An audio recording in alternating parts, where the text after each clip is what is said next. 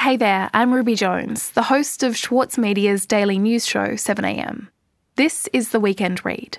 Every month on the show, we feature the best long-form journalism in Australia, read to you by the people who wrote it. Today on the show, Chief Political Correspondent for the ABC's 7:30 program, Laura Tingle, with her piece from the summer issue of the Monthly. It's called A Patch of Land, and in it she writes about the joys of tending and surrendering herself to a native garden, before bidding it a fond farewell after nearly 20 years. After a short conversation, Laura will read her piece. To hear more Weekend Reads, you can subscribe to The Weekend Read in Apple Podcasts, Spotify, or wherever you get your podcasts.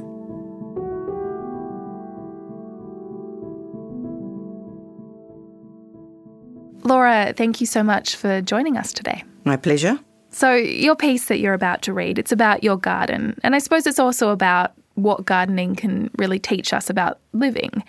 So could you tell me about why you decided to sit down and write this piece?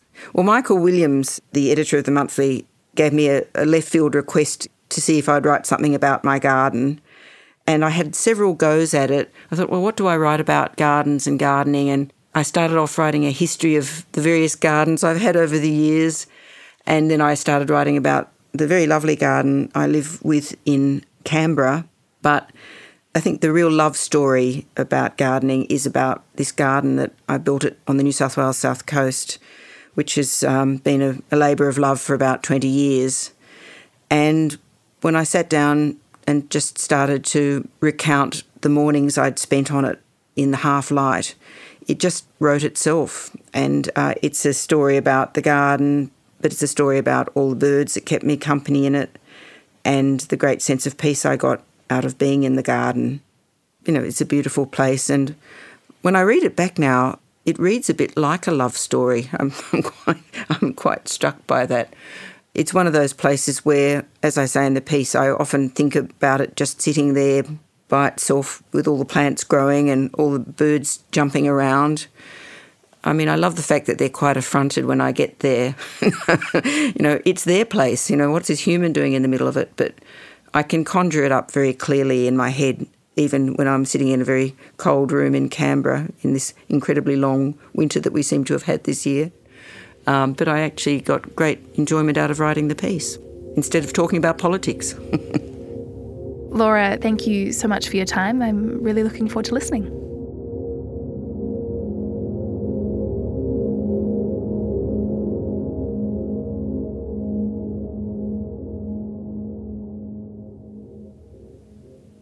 A patch of land.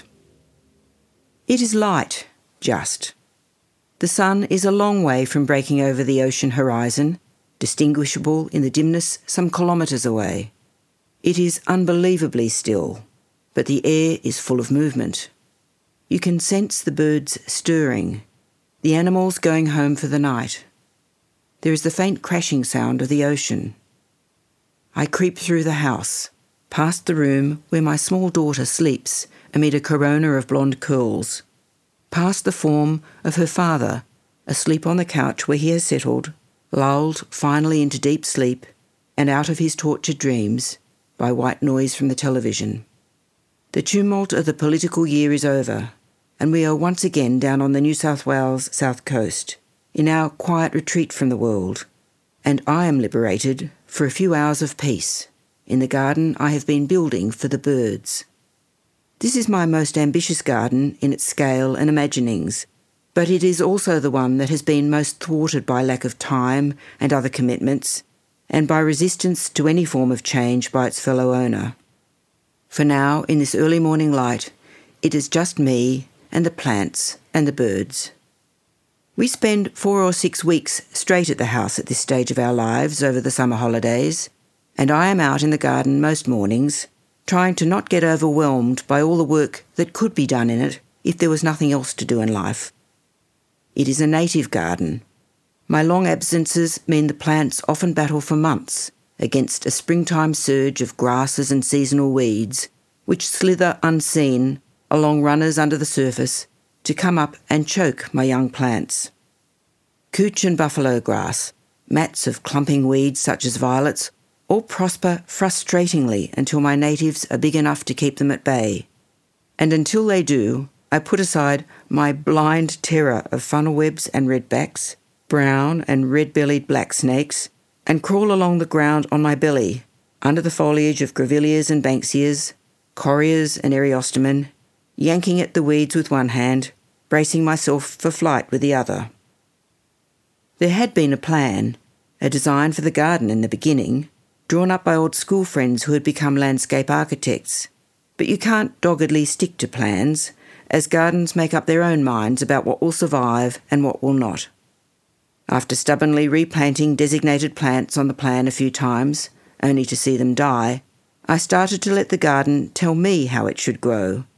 And of course, I began to learn this hillside, where the light comes from and when, where the oddly barren or sandy bits of soil are, where the water runs off during torrential rain. I look at how the light is changing as things grow. I sense how some plants that suffered greatly in the first couple of years, baking on an exposed hillside in a drought, are finally finding some comfort, not just in their own size, but also in the growth further down the hill, which is now protecting them from the worst of the northeasterly wind that starts up at about 10 each summer morning and races across the lake and up our hill. It had just been a bare paddock, old dairy country when we first bought it. While blessed by a spectacular view, it was an exposed place, and there was not much incentive to go and sit outside with the threat of being blown away. Even the birds would fly from our neighbour's place, straight past us, to the neighbours on the other side. The previous owners had cut down all the trees. They too had a plan for the garden, though somewhat different to mine. It included introduced species, cutting down all the casuarinas, planting some nice willows. While my plan was for native plants, and preferably ones from the local area, I had one indulgence. In a sentimental nod to my childhood home, I planted 2 jacarandas between the house and the view. They civilise the glaring summer sun when it first rises above the horizon and hits our north-east-facing house and its glass walls with all its force. The birds eventually discovered the jacarandas are a splendid spot to stop and look at the scenery. The droopy foliage protects them from the gaze of the sea eagle, which spends afternoons riding the updraft in the adjacent valley. I could sit for hours in the living room, just a few metres away, and watch them hopping in and out of the branches and blossoms. The wattle birds jump noisily between the jacarandas, kangaroo paws and grevilleas. The black cockatoos swing wildly on the still slight banksias, dwarfing their perches as they tuck into the cones. The lorikeets monster any other birds that invade the space. White-headed pigeons, topknots, rosellas. The magpies soar down to the front door when I come home and sing me a song. A lone kookaburra eyes me from the top of an old dying eucalypt. But what I am particularly listening for in those peaceful early morning forays is my whipbird. You very rarely see an eastern whipbird, its punky head and sheeny green coat, but as I work away on the slope in the garden, the familiar crack of its call and its answer swirls around me, keeping me company. 1 minute down the hill, the next between me and the house, maybe only a few metres away.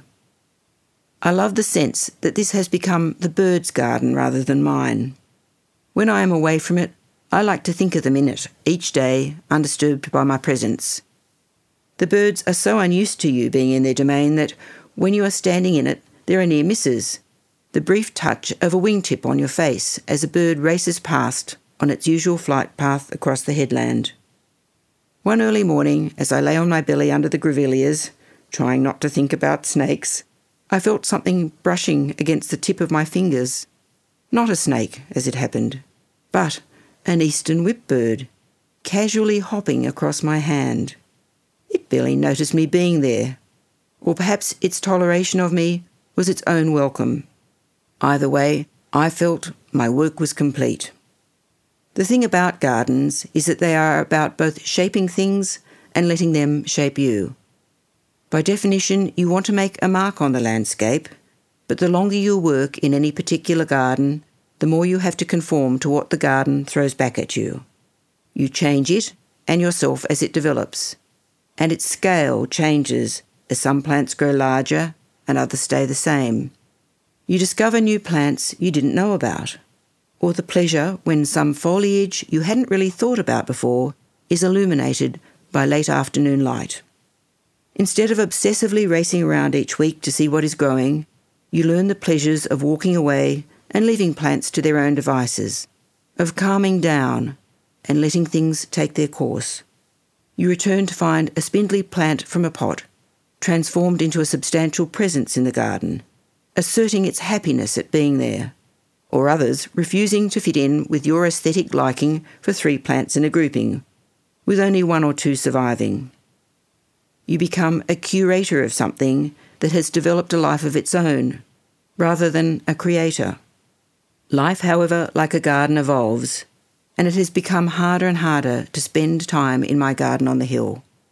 I've shared this beautiful place with people I love, and everyone who has been there loves its great peace. Soon, this garden will not be mine anymore.